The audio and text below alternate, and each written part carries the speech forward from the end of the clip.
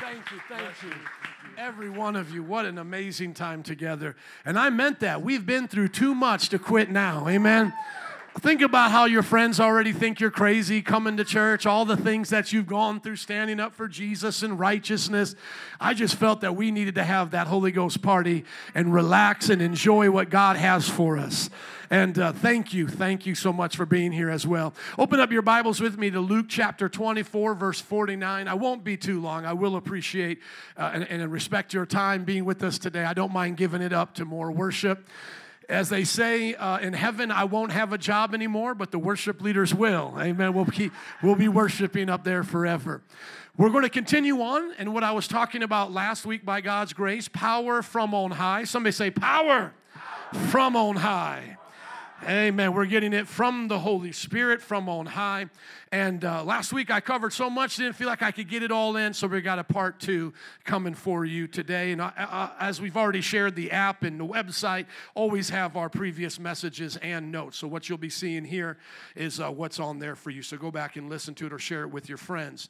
Luke chapter 24, verse 49, Jesus is speaking. He says, I'm going to send you what my Father has promised, but stay in the city until you have been clothed with power from on high. Does everybody see where I got the sermon title from? Right there in the scriptures, power from on high. We notice that Jesus is wanting them to stay to receive a powerful gift from on high, coming from heaven. Let's now go to Acts chapter 1, verse 8. In Acts chapter 1, verse 8, Jesus is speaking again, and the author is the same. The author of Luke is the same author of Acts, and that is Luke, the traveling companion of Jesus. Here now Jesus adds a little bit more detail, and he says, but you will receive power when the Holy Spirit comes on you. Everybody say the Holy Spirit. Thank you. Do you have the one that they call the Holy Spirit? He is a person. He is not an it. He's not a force. He's a person. Do you know the ghost called holy, as the old timers used to say? And do you have a relationship with the Holy Spirit? So the power from on high, we now know, is the Holy Spirit. You will receive power when the Holy Spirit comes on you, and you will be my witnesses in Jerusalem, in all Judea, Samaria, and to the ends of the earth. Are we in Jerusalem today? No. Are we in Samaria today or Judea, which are like outlying areas? No, but are you in the ends of the earth? Yeah, if you look at where Israel is to where we are, it's almost at the ends of the earth. So this is where we are today. Now let's see what happened when the Holy Spirit came upon them. Acts chapter 2, verse 1. We see now Jesus ascends to heaven and the Holy Spirit comes down. Everybody say, send him on down. Send them on down. Send them on down. Lord, send your Holy Spirit. Send them on down. I think I messed it up, but y'all remember some of that. I'll get singing here. So the whole Jesus goes up, the Holy Spirit comes down. Amen. And he was sent on the day of Pentecost. They were all together in one place. Suddenly a sound like the blowing of a violent wind came from heaven and filled the whole house where they were sitting. They saw what seemed to be tongues of fire that separated and came to rest on each one of them. So think of a tongue of a fire, that part that kind of whips back and forth. So the fire's spreading out to each one of them. And verse 4, all of them. Does it say some of them? No, somebody say all of them. Thank you. All of them were filled with the Holy Spirit and began to speak in tongues as the Spirit enabled them. Now notice this right here. Does any of the language that we have read from Luke to Acts at the beginning, now to further on in Acts, does any of that language sound like salvation language? Are you hearing the word salvation, redemption, born again? Are you hearing the word regeneration? Any of those terms in this, what we've already read?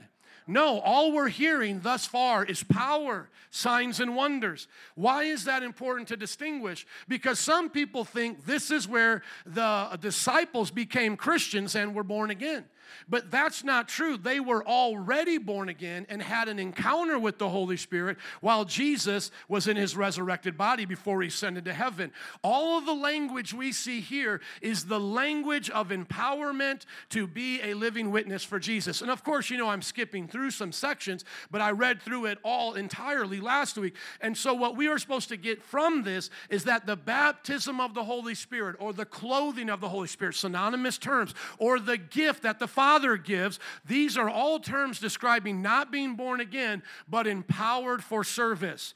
So can you be a Christian that is not filled with the Holy Spirit speaking in tongues? Absolutely. The disciples were already Christians, followers of Christ. They were regenerated in their spirit, and yet they had not spoken in tongues or been empowered. Now let's keep going, just to wonder, does this apply to us now in our times? Well, when Peter started preaching in verse 17 of chapter 2, he starts off by quoting Joel to tell everybody what's happening. He said, in the last days, somebody say in the last days. Thank you. In the last days, God says, I will pour out my Spirit on how many people? All people. So let me ask you a question. Are we still in the last days? Are you still in all people? Yeah, you're not an alien people, right? You're an all people. That's the kind of people he's talking to. So in the last days, God says he will pour out his Spirit. If you're still in the last days and you're still part of a people, then you are to have the Holy Spirit poured on you. And now he clarifies, your sons and daughters will prophesy. Just sons? No. Just daughters? No, both sons and daughters. Your old men will see visions and your old men will dream dreams. Just old people? No. Just young people? No. Both old and young. And then he says it again, even on my servants, both men and women. So it doesn't matter if you're rich or poor, a servant or a master. No, even on my servants, both men and women, both genders again. How many know there's only two genders? Praise God for biblical truth. That will help you out. If you ever want to make a baby, you need to understand that, okay? I will pour out my Spirit in those days and they will prophesy. So he's very clear at this point that what they are experiencing is now a part of a new age that's coming upon the earth. And that age is called the last days.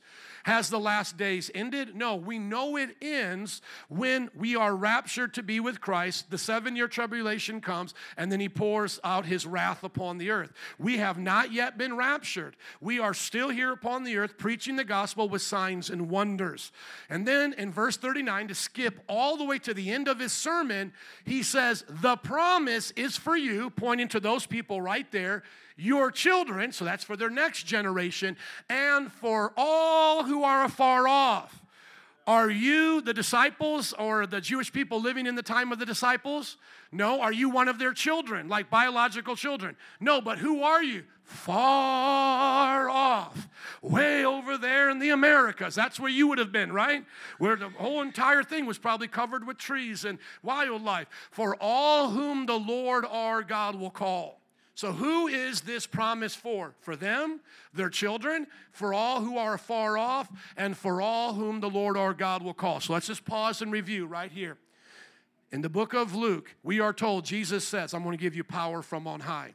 He then continues that narrative in the book of Acts, and he says, the power from on high will be the Holy Spirit, and he will empower you to be a witness. We then see on the day of Pentecost, a Jewish festival, that as the disciples are gathered, the Holy Spirit comes in power, clothed in tongues of fire, and they begin to speak in unlearned languages, languages they did not study to learn. Then Peter preaches, and he says, this is the start of a new age, the church age, which is in the age of the last days. He says, this is what's going to happen in the last days. God is going to pour out his Spirit on everybody, not just prophets, not just priests, not just kings, like we see in the Old Testament. Everyone is going to get dunked in the Holy Ghost, amen? Everyone is going to get, the ability to get submersed and Holy Ghosted, roasted and toasted in the things of God. And then at the end, he goes, just in case you think this is just for you and your kids, it's not. It is for all who are afar off, and as long as the Lord, our God, is calling people, in other words, saving people, calling them to salvation, this promise of empowerment, being clothed with power from on high, is for them. Amen? Amen. Let's go now to the book of Acts and see the pattern. What happens when the Holy Spirit comes from on high and clothes them with power? Well, in Acts chapter 2, we see that they speak in tongues and that there's wind and fire. That's pretty cool. But then what happens in Acts chapter 10? There's tongues and they praise God. What happens in Acts chapter 19? There's tongues and there's prophecy. What we see is that every time they list the evidences or the signs of the baptism of the Holy Spirit, there are tongues consistently. Now do you understand why we teach in this church that the baptism of the Holy Spirit, or being clothed with power, or receiving the promise of the Father, is evidenced by speaking in tongues? Do you see it right there? That's the pattern. Now there is one time when they are baptized in the Holy Spirit, but no manifestations are listed. But what we see is that it must have been so powerful that a magician wanted to pay to have the power to give the Holy Spirit to others to use for his own gain. So I say to my friends that are Baptists or Catholic, and they say, oh, I've gotten the power of the Holy Spirit just like you Pentecostals or Charismatics. I say, well, what does it look like when you receive it? And they're like, well, it's just pretty much the same. And I'm like, would a magician want to buy what it looks like when you guys receive the Holy Spirit? And they go, no, I don't even know what you're talking about. And I go, gotcha. And I bring them to the book of Acts, and I say, it was so significant, it was so amazing that a magician like David Blaine or Chris Angel wanted it to bring with him as a traveling act. Because of his corrupt heart, he was cursed because of that. But it shows us, even when it's not mentioned, something powerful must be taking place. Now, you notice here it doesn't talk about feelings, doesn't talk about people falling out, dancing and shouting, which we have been characterized as people who believe this, that's our manifestation, that we're the ones that clap really loud and shout and raise our hands. We're the Pentecostals. No, that's not what is supposed to be our first evidence. What should be the evidence is that we are being baptized with power by the Holy Spirit, manifesting new languages, and doing the works of God as the apostles did. So let's just pause here right now. Are you any better than Peter? Because if you say, I don't need this, then you're saying you're better than Peter, because Peter said, I need this. Is there anybody here that's saying, I'm better than Paul because Paul did this? So whatever now we learn is tongues from the baptism of the Holy Spirit and spiritual gifts, we should treat with respect, and we should not think that we don't need it, because if we're one of the called ones in the last days, not only do we need it for ourselves, we need it for others. Is anybody here fighting spiritual battles at this time? Is anybody here wanting to see miracles? Is anybody wanting to see deliverance and demons cast out? Is there anybody here wanting to see prophecy be brought forth so you can see what God's up to, that it's not just a surprise when everything's going wrong or things are happening? All of those gifts, as we're about ready to learn, come from the empowerment. Now, let's answer some questions. Let's scroll down, please. We have in our notes two set of questions that I want to begin with. Questions regarding being born of the Spirit and then being baptized by the Spirit. Everybody say, born of the Spirit and baptized by the Spirit. Because this is where the confusion comes. Some people don't know how to make the differentiation. We're known as Pentecostals because on the day of Pentecost is when the Holy Spirit came down. We're also known as Charismatics because the word charisma in the Greek means gifts, and we still believe in the gifts of God. There are a lot of denominations that still do. As a matter of fact, the fastest growing Christian movement are those who believe like us. We started formalizing this in the 1900s as we saw the last days increasing with more signs of the times, and now there's over 500 million, upwards of 700 million people around the world who believe as we do today. Sadly, we have some granolas in the bunch that are fruits, nuts, and flakes, okay?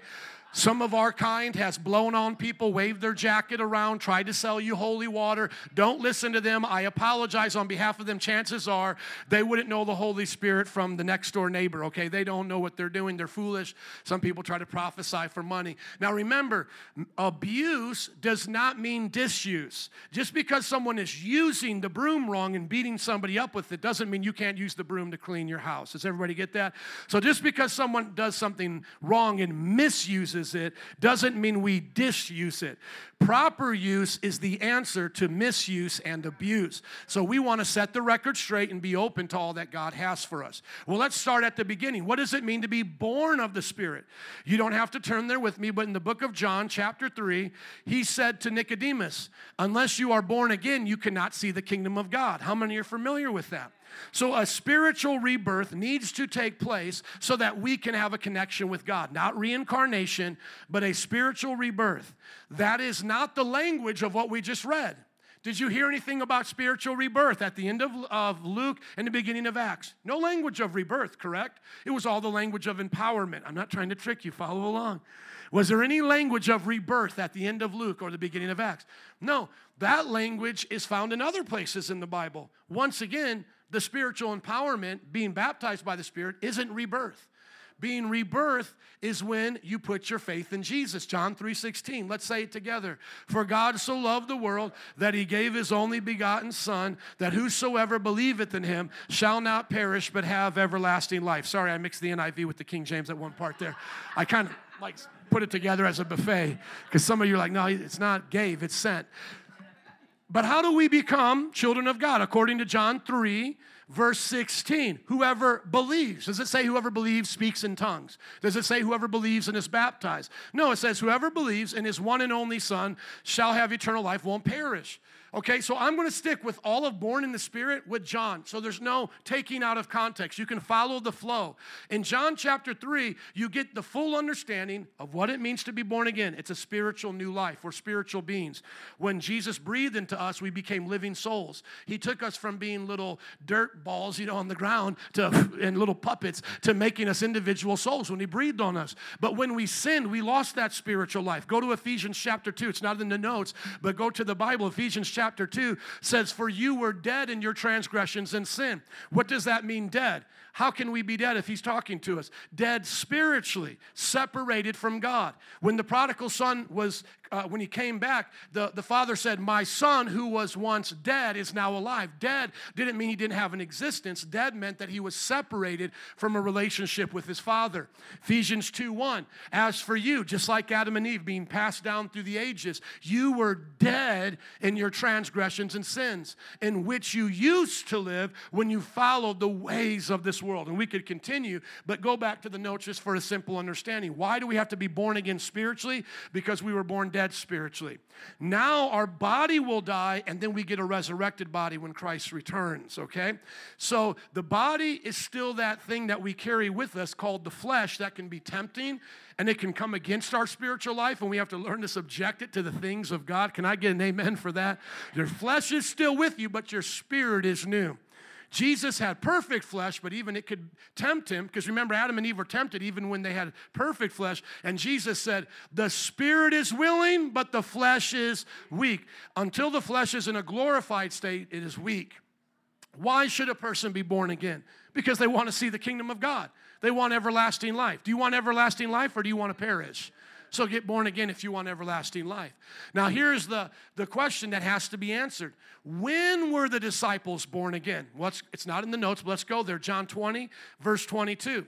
He taught him at the beginning of John. And remember, every gospel author who's introducing you to parts of Jesus' life wants you to get the full story. So if he started off, John the author, writing about the life of Jesus in John 3 about being born again, don't you think at some point he's going to conclude when they were born again, when they received the birth of the Spirit? Do you think John's going to do that? Nobody thinks he's going to do that? I think he's going to do that. Go put in another place, NIV here. Go to John chapter 3, verse 8. What is the person of the triune God that's going to make us new at rebirth? Father, Son, or Spirit? Which one's going to make us new at rebirth? The Spirit. Look at John 3, verse, say 7. Go right up to verse 7. What is verse 6 rather. Flesh gives birth to what?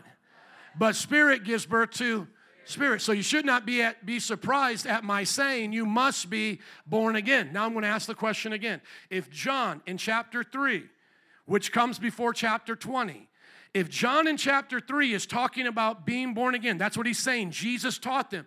Don't you think John wants to end the gospel by showing you when they got born again? Yes or no? Yes, thank you. Now go to John 20, that passage that we were just at, John chapter 20, verse 21. Look at what Jesus does. Jesus is resurrected. He's in his perfect body right now.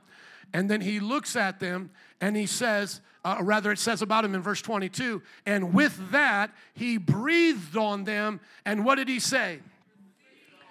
Receive the Holy Spirit. Now, is Jesus just breathing his hot breath on people and nothing is happening? Just breathing on them? No, the same one who breathed on us in dust, what happened to us? Became a perfect living soul. What happens right now to the disciples in their soul when he breathes on them? They become the perfect soul that he wants them to have. They're born again. Because I was born once a sinner, I'm born again a saint. Are you listening? You're not still a sinner after you become a saint. You're one or the other. Now, you may not always act like a saint, but by definition, you're a saint, okay? So sometimes what people try to do to get away from this is they say, this was just Jesus acting out what would eventually happen on the day of Pentecost. So there was no transference of the Spirit. They were not born again until the day they spoke in tongues. And now that's why there's a group who broke off from us, the Oneness Pentecostals, and they say, you're not saved. You're not born again unless you speak in tongues when you receive the Spirit. But do you see why we make the differentiation? We, as Trinitarian Orthodox Pentecostals, are in line with the Baptists, the Methodists, etc., that you can be born again without being baptized in the Holy Spirit speaking in tongues. That's why we believe that. Because here, they receive the Spirit, but they're not speaking in tongues. What did he say to do as we go back over what we just read? He says, wait in Jerusalem. For what? The outpouring of the Spirit. And you will receive what? Power. Are you going to get born again that day? No, you're going to receive power that day to be an end-time witness. You're going to prophesy. You're going to speak things on behalf of God. Going back to the notes, what do we see? We're born again by our faith in Jesus Christ, given a new spiritual life so we can enter the kingdom of God. And this was received with the disciples before the outpouring of the Holy Spirit on the day of Pentecost, which came for power. Now let's go to being baptized in the Spirit. Questions that come up all the time. What is it? Are we supposed to be baptized in the Spirit so we can act weird in church, fall down and go boom, shake at the altars? Those kinds of things may happen, but that's not the purpose. The purpose is to receive power. Haven't we learned about that? Luke says you'll be clothed with power. He's quoting Jesus. Then Jesus said you'll be given power. Can it be any more clear? What is this for? This is not for salvation. It is for power. Now, how do you receive it? Do you receive it by being baptized in water? No, because some people received it before being baptized in water, like in Acts chapter 10. They first get saved, born again, then they get baptized in the Spirit, speaking in tongues, and then they get baptized in water. So it's not connected to your baptism in water. Baptism in water is a sign of your death, burial, and resurrection in Christ Jesus, like how we took communion. That's what we're remembering in communion and in baptism. Communion is an ongoing remembrance of the body and blood, partaking of Christ and being one with Him. And the baptism is our initiation into the church, representing our Christian walk, our testimony. Now, number two, how does one become baptized? By receiving it. Clearly, it's simple. It's not something you become more spiritual. Now, I speak in tongues, It's like, yes, you've achieved it. Here's the star next to your name. And I do that not to be funny, but to give an example. That's not my real tongue. Can I hear everybody say amen to that? Amen. I am not disrespecting the Holy Spirit. That's why it's not my tongue. It's a funny noise that I make to make you laugh, but it makes a point. You don't get like spiritual, bing, and then now you get it. I was baptized in the Holy Spirit the day I was saved. I knew of the Holy Spirit's power as a young child and walked away from God during my teenage years. So when I rededicated my life to the Lord, it was natural to open up the gates of my heart and let Him flood me with His power. And I can guarantee you, most of you are more spiritual than me now than I was then. So if you have not received yet the baptism of the Holy Spirit and you're more than 3 hours saved, you're more mature than me. So this is not to be something that you base your maturity on or your spirituality. Because even those that had the gifts, like those in the Corinthian church, they were misusing it so much, it was a mess of a church, that he had to rebuke them and said, some of your sins are worse than those in the world. But it's not a sign of maturity. It's just a sign that you're empowered to do what God wants you to do. So then you might say, well, is it really that important? It is. Why should you be baptized in the Spirit? It's because you want to be an obedient disciple of Christ and have all the power that He's promised you. It's not like conceal and carry. And by the way, I am a pistol packing preacher. And amen, you're safe. You're safe here. It's so funny. I look at some churches and they have the no guns here. And I'm like, that is the stupidest thing you could ever put in front of your church. Number one, criminals don't follow laws. And number two, they're like, here's easy killing because the good people don't have them. If someone ever tried that here, you'd be making a lot of people's dreams come true. We have planned it out so many different ways, where to go, what to use. If an active shooter visitor came in here, it's on like Donkey Kong. Men, women, we have a lot of different pistol packing preachers here. So we're safe. We're safe. And trust me, no one's going to get hurt. So don't start no stuff, won't be no stuff. Amen. But my point is, some people are like, nah, that's not for me. I don't need that. And then they think the same thing about the Holy Spirit. Well, I don't need that. So, there's a police officer out there. There's an angel out there. I don't know if I need this. No, the difference between this and conceal and carry is you personally are attacked by demons all the time. You personally are going to face challenges in your life and family where you need the power, and you cannot be dependent on just running over to so-and-so's house at 2 a.m. trying to get them to pray for you. And we have people do that all the time. My church doesn't do deliverance. Will you come cast out some demons? My church doesn't prophesy. I need a word. Will you come pray for me? And we do it lovingly all the time.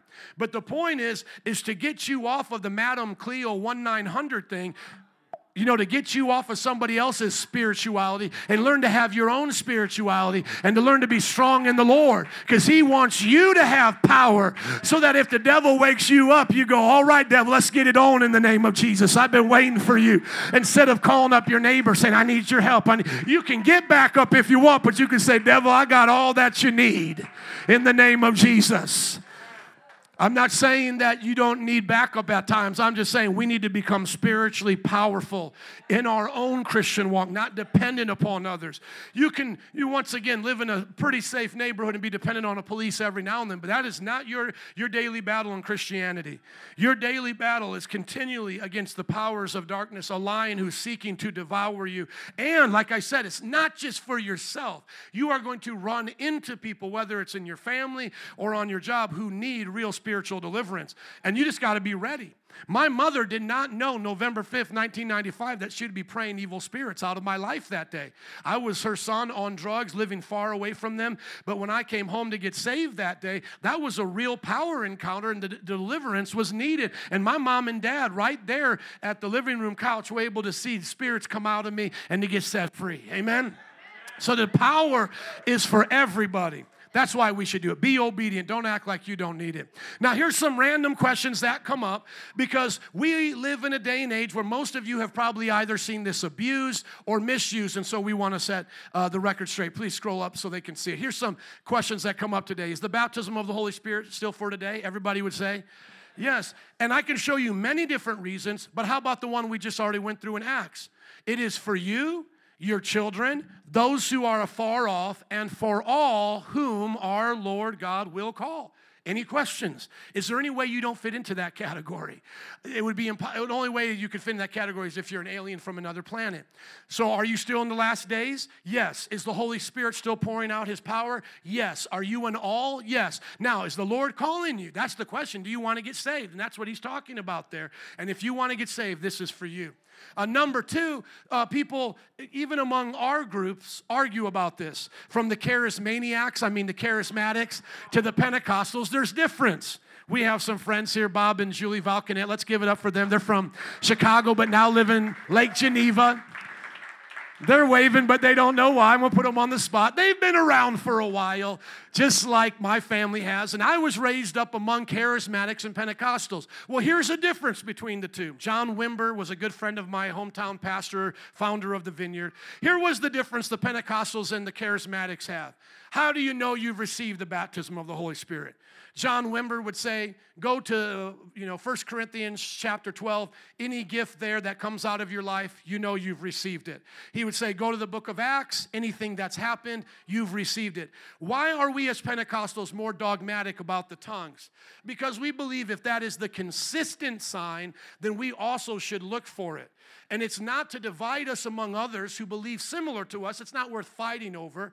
But I know this for a fact, that no one in our church or ministry who has ever sought the gift of the Holy Spirit and being baptized did not receive tongues. Everybody does. Now, after that, different gifts come.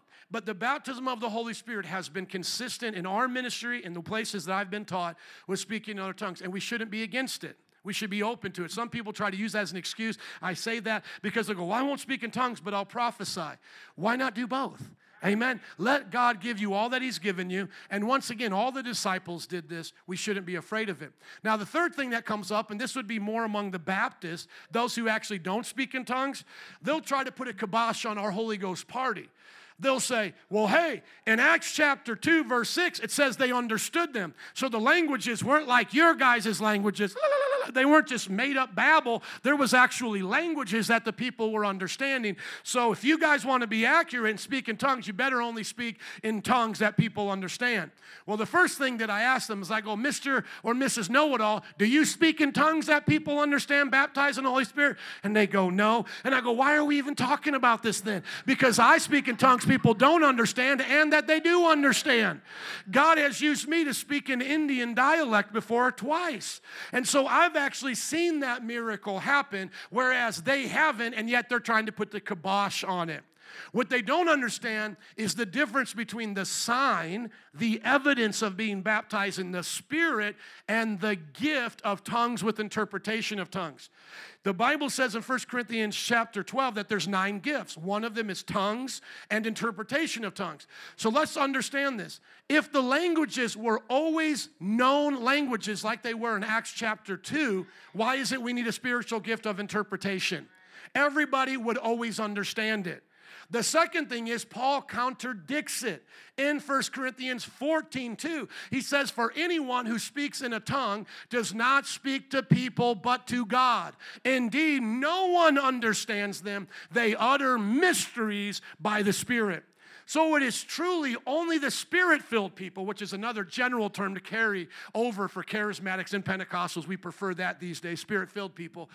It is only Spirit-filled people that can untie the knot they have tried to tie.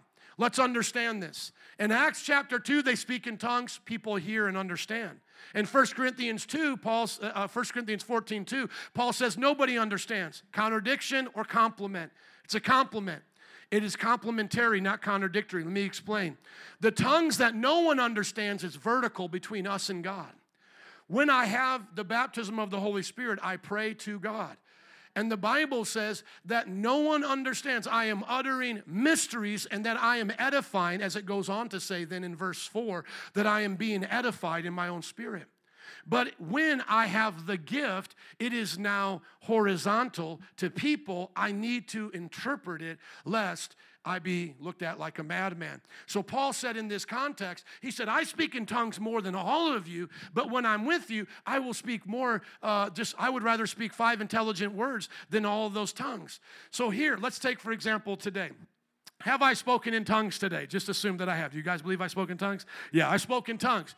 But how many English words have I said to you compared to tongues? See, tongues was between me and God as a prayer language, uttering mysteries that no one can understand. But now that I come before you, I'm speaking in a language you can understand to edify you. But what if God wants my tongue to be a message to you? Well, I should speak it to you then, as a spiritual gift, like they did in Acts 2, which is our point. It can happen, but it's not always how it's going to happen. But let's say I do. God, I feel in my heart, God wants me to speak to you in tongues. So I go, la, la, la, la, la, la, la, la, la. Okay, now, when I do that, it's unlearned to me. I have never learned that language. Now, when you hear that language, if you don't have the interpretation because it's a known language, somebody better spiritually interpret that. The Bible says in 1 Corinthians 13:1, and you've probably heard it at every wedding, though I speak in tongues of men or of angels. Hey, don't you know there's angelic languages? So I've spoken a language, nobody understands it here, but I've spoken as a message. Now, the Bible says you better pray for the interpretation to interpret what the angels are saying. Because the angels are not up in heaven going, "Que paso? What's going on, man?" Michael and Gabriel aren't talking to each other in probably earthly languages. They have their own languages. So if I have now spoken a tongue to you as a message, and I've put it out there as faith that that's supposed to be for you, and you're just looking at me like, I have no idea what you just said. It sounds like you're talking Elven from the Lord of the Rings, you know? What I need to do is go, Lord, give me the interpretation, or somebody spiritual hear the interpretation. And if I find that I'm in a habit where no one ever interprets, I probably just ate too much pizza, and the Lord's like, stop doing that, because if it doesn't get interpreted, it's not good for anybody. Can I hear an amen? Amen. So now let's go down to the next question. What if I don't think speaking in tongues is my gift? So somebody goes, Well, if there's a gift of speaking in tongues, that's a message with interpretation. That may not be my gift. And then we clarify to them, we're not talking about the gift as a message. We're talking about the empowerment, the sign that you've been empowered. Because in the book of Acts, they only understood them in chapter 2. In chapter 10 and verse 19, nobody else is understanding them. So I've heard all the arguments against it. But to be honest, everyone is called to have the endowment of power, speak in tongues, and begin to operate in the spiritual gifts. Because if you're not baptized in the Holy Spirit, how are you going to get the gifts? And the Bible says then, how are you going to be able to fulfill the command to speak in tongues and not forbid it? So then lastly, what is the purpose of speaking in tongues? How many want to be a powerful witness for Jesus? Be baptized in the Holy Spirit, evidence of speaking in tongues. How many want to glorify God in spiritual ways, speaking mysteries? Amen? I mean, about 4 of you, but I'll keep going for you 4. How many want to build yourself up in your faith? Amen. How many want to intercede for the lost with groanings and words you don't understand? How many want to sing and pray to God in spiritual ways? How many want to battle the devil in spiritual warfare? Amen. Let's just show one of these. Go to 1 Corinthians chapter 14, verse 15. Because once again, people say, well, I don't understand what happens when I speak in tongues. My mind doesn't understand. Exactly. That's actually spoken about in the scripture. I would say go back over the message and read 12, 13, and 14 of Corinthians, because I'm having to only pick out some parts. But look at what it says there in verse 14. If you could scroll up for me, please. Paul is very clear that there's going to be English and known tongues, and he calls that understanding, and spiritual tongues. Watch. For if I pray in a tongue, my what praise? My what praise? My spirit praise. But my mind is what? Unfruitful. So some people have tried to say, well, speaking in tongues is just you speaking other languages for the glory of God. Nope. Number one, then people would understand it. And Paul says nobody understands it. Number two, we wouldn't need a spiritual gift of interpretation. If you learned it, you could interpret what I'm saying spiritually. So this cannot be referring to known languages. This has to be to unknown languages. And the Bible says your spirit prays, but your mind has no idea what's going on. That's why so often us in the church, we encourage you in your times of difficulty, anxiety, when your mind is overwhelmed, speak in tongues to God, because mysterious things happen in your spirit as you do that. Paul said this, and can I just put on the brake right here? Everybody, take a deep breath with me. It is not my fault. Most of the church world doesn't do this. So is it okay if I just pause right here and just ask you to pray for me as I explain all these things? Most churches operate without the Holy Spirit. That's why a lot of you, when you come here, you look at me with blank faces. And you're like, I had no idea I was going to be learning this crazy stuff when I came here. But listen, is it my fault the church you went to last week did none of these things? At least we're trying to apply what the Bible actually says. So give us a break. Take time and study before you judge us as the crazy ones. The missionaries always tell stories about when they bring over their national pastors from China or Africa, etc. And they ask them, because I've heard it from multiple people. They say, well, what did you think about church today in America? What did you think about what we did here? And they always respond back like this: it's amazing what you guys do without the power of the Holy Spirit. You have the smoke machine, you have the singing, you got the lights, you got people coming and going, shaking hands. No Holy Spirit, no miracles, no miraculous signs and wonders. It's amazing. It's amazing, you know. It's like the Dr. Phil show around here. Don't you think church should be a little bit different than the Dr. Phil show? You came, sat down, heard something, and went home. So that's why there's all these instructions. So there's instructions of how we do it. So when someone says to me, oh, it's not my gift, it's not a gift that you're going to use as the Holy Spirit gives you to help people. That you may be right. God may not give you that gift a lot of tongues and interpretation or of healing, whatever. God can pick whatever one he wants at a different time. But this is the outpouring of the Spirit you're supposed to have at any moment, that you can pray in a tongue just like you pray in English or in your known language. And it even gets cooler or crazier than that. Look at verse 15. So what will I do? I will pray with my spirit, but I'll also pray with my understanding. I will sing with my spirit, and I will also sing with my understanding. So you're supposed to feel comfortable enough in your spiritual gift, you can start speaking in tongues and singing. Isn't that awesome? Okay, now let's go all the way down to chapter 14. Sometimes people don't agree with how I'm explaining all the things. Keep going down, please. And right here towards verse, 28? Keep going down, please. Right around, it's going to be a little bit further here. Thank you. Let's go to verse 39. People then will listen to this, like our Baptist friends. Remember, they're Christian because they're born of the Spirit, right? Are they baptized in the Spirit? No. Are they the ones you're calling up when you saw something scary in your room move at night? No, you're calling up one of us, right? Because we're ready for that. We the real Ghostbusters. Are you listening? Seriously, man, I've had people call me up and be like, my church doesn't do this. Can you come help? And we're like, da-na-na-na-na-na-na, Ghostbusters. We're coming. We're ready. We're ready for spiritual warfare. Your church has no clue what to do. I even went to seminary with professors that would say as they would go overseas to do their Bible lectures that there would be deliverances going on. And they would take 2 steps back and be like, y'all handle this now. Seriously. And the guy even told the story because they said it freaked him out. And I'm like, I'm one of them. Like the people you go to see in Africa, I'm like one of them right here.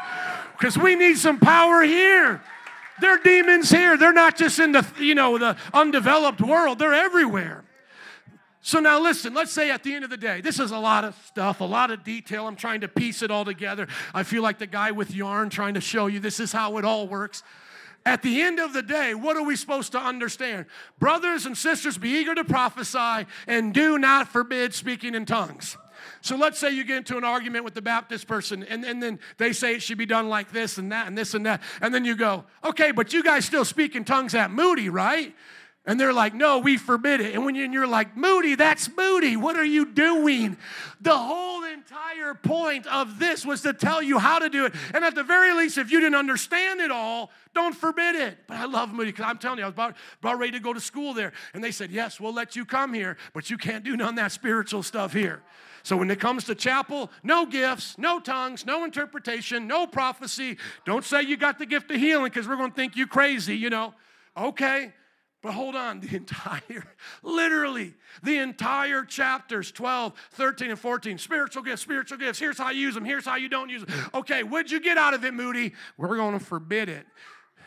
Imagine if you just read an entire thing about race car drivers. Here's how you become a race car driver. Here's how you do the thing. Here's how you switch the gears. Here's how you drive around the laps. And then at the very end, hey, don't stop being a race car driver. And you ask your friend, what'd you get out of that? Not to be a race car driver. I'm going to forbid it.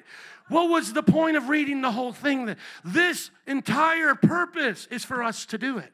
So even if, because I try to be gracious in this because there's been a lot of weird things done, I'm trying to say even if you don't understand it all, I'm not saying I understand it all. Even if you can't write it all down and make it all to make sense to you perfectly, can you at least agree we're supposed to be clothed with power? Can you agree that you're supposed to have things following in your life that represent the biblical miracles and gifts? Amen. Back to the notes. And so don't just brush it off and be like, well, it's not my gift or whatever. No, don't do that. Take it serious. And last but not least, thank you, sir. How can I know for sure that God will baptize me with the Spirit and I won't get the spirit of chupacabra or chupacabra? Is that how you pronounce it? Or the boogeyman spirit? Because I was told from Father Tom that the Pentecostals, they have false spirits. Maybe some other denomination told you, oh, those people have spirits over there. How do I know if I'm here today as a Christian, I won't get the spirit of chupacabra or the boogeyman? The chupacabra is like a Latino boogeyman, right? Go to Luke chapter 11, verse 11.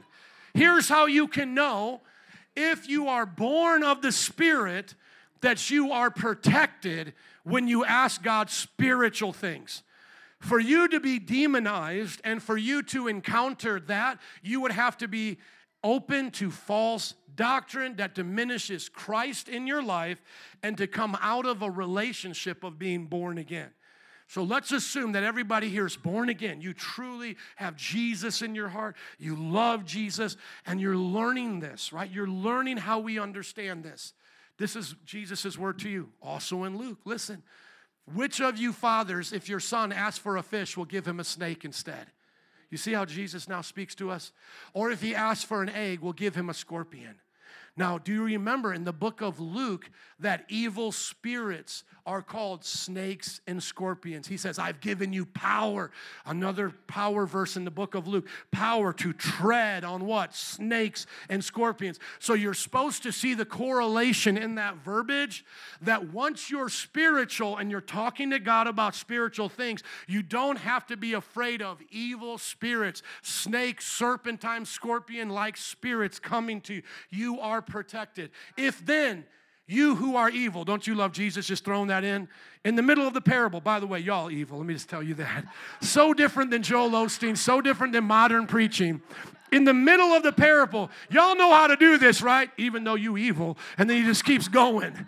Most people get offended by that. We tell people all the time they're evil, and they're like, how dare you call me evil? Because they're thinking like Charles Manson and all these people. Evil by God's definition is someone not born again, still in the dead spiritual state. So he's like, if you, then being evil, folks, as you are, know how to give good gifts, notice, plural, gifts, spiritual gifts. He's applying it there. If you know how to give good gifts to your children, how much more will your Father in heaven give the Holy Spirit to those who ask him? So you shouldn't have a fear of this. Go back to 1 Corinthians 14 in the notes, just right here. There, look at it in the scriptures. 1 Corinthians 14, verse 1. As he begins the discussion, what does Paul say? Be eager to desire these gifts. Follow the way of love and eagerly desire the gifts, plural, from the gift of the Holy Spirit. Do you believe that today, that gifts are for you? Do you believe that you're supposed to be clothed with power from on high? Do you trust that the Father is a good Father and won't let you get hurt in the process? All right, let's just pray where we're at before we get all Pentecostal and loud again. Vinny, would you come, please? Because I don't want us to be mistaken in these times for being manipulative or over-emotional. I think emotions are fine as long as they're under control and of the Spirit, but let's all just in our own heart look at our lives and ask ourselves this question. Number one, am I born again? Am I born of the Spirit? If you are here today and you're not born again and you didn't receive Christ during the communion time, you can do so right now. Simply believe in Jesus. In your own heart, open up the gates to let God in. Open up the door and say, Jesus, be the Lord of my life. Be the captain of my ship. Forgive me of what I have done against your word. And today you will be born again. Whether or not you get baptized, you should, but you'll still be born again. Whether or not you participate in receiving the power with speaking in tongues and the other gifts, you will be saved. Whoever calls on the name of the Lord will be saved. A few moments. Are you born of the Spirit? Those who are, check your heart. Ask God to cleanse you, purify you. Anything in there that doesn't belong, get it out.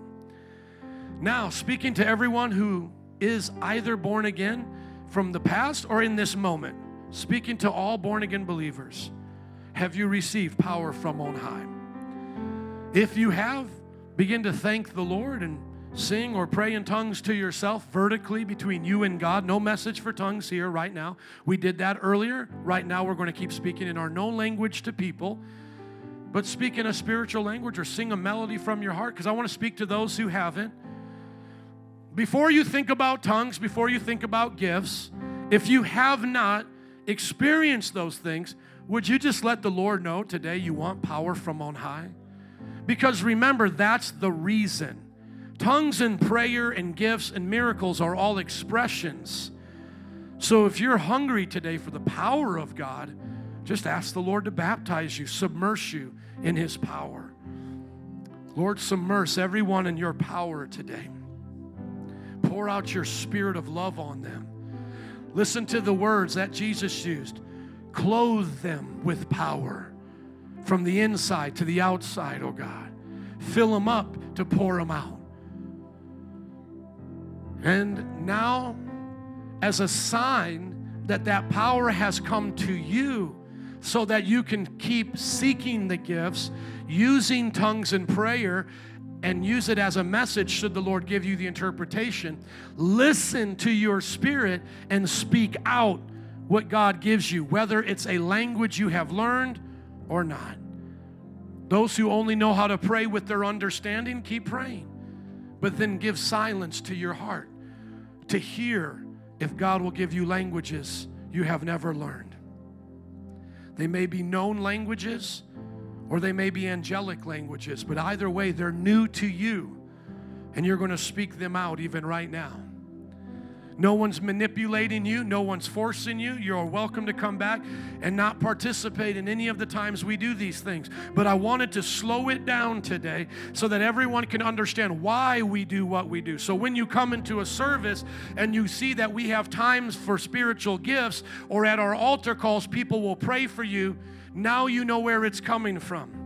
We're coming from our best understanding of the Scripture, living out the New Testament pattern. Few moments. Band and altar workers, will you come? We'll add the addition of people to pray for you in just a moment, but right now, you and God. Those of you speaking in tongues or just singing a melody in tongues, keep going. Those who have not yet received that utterance of heaven, just ask the Lord to speak to you.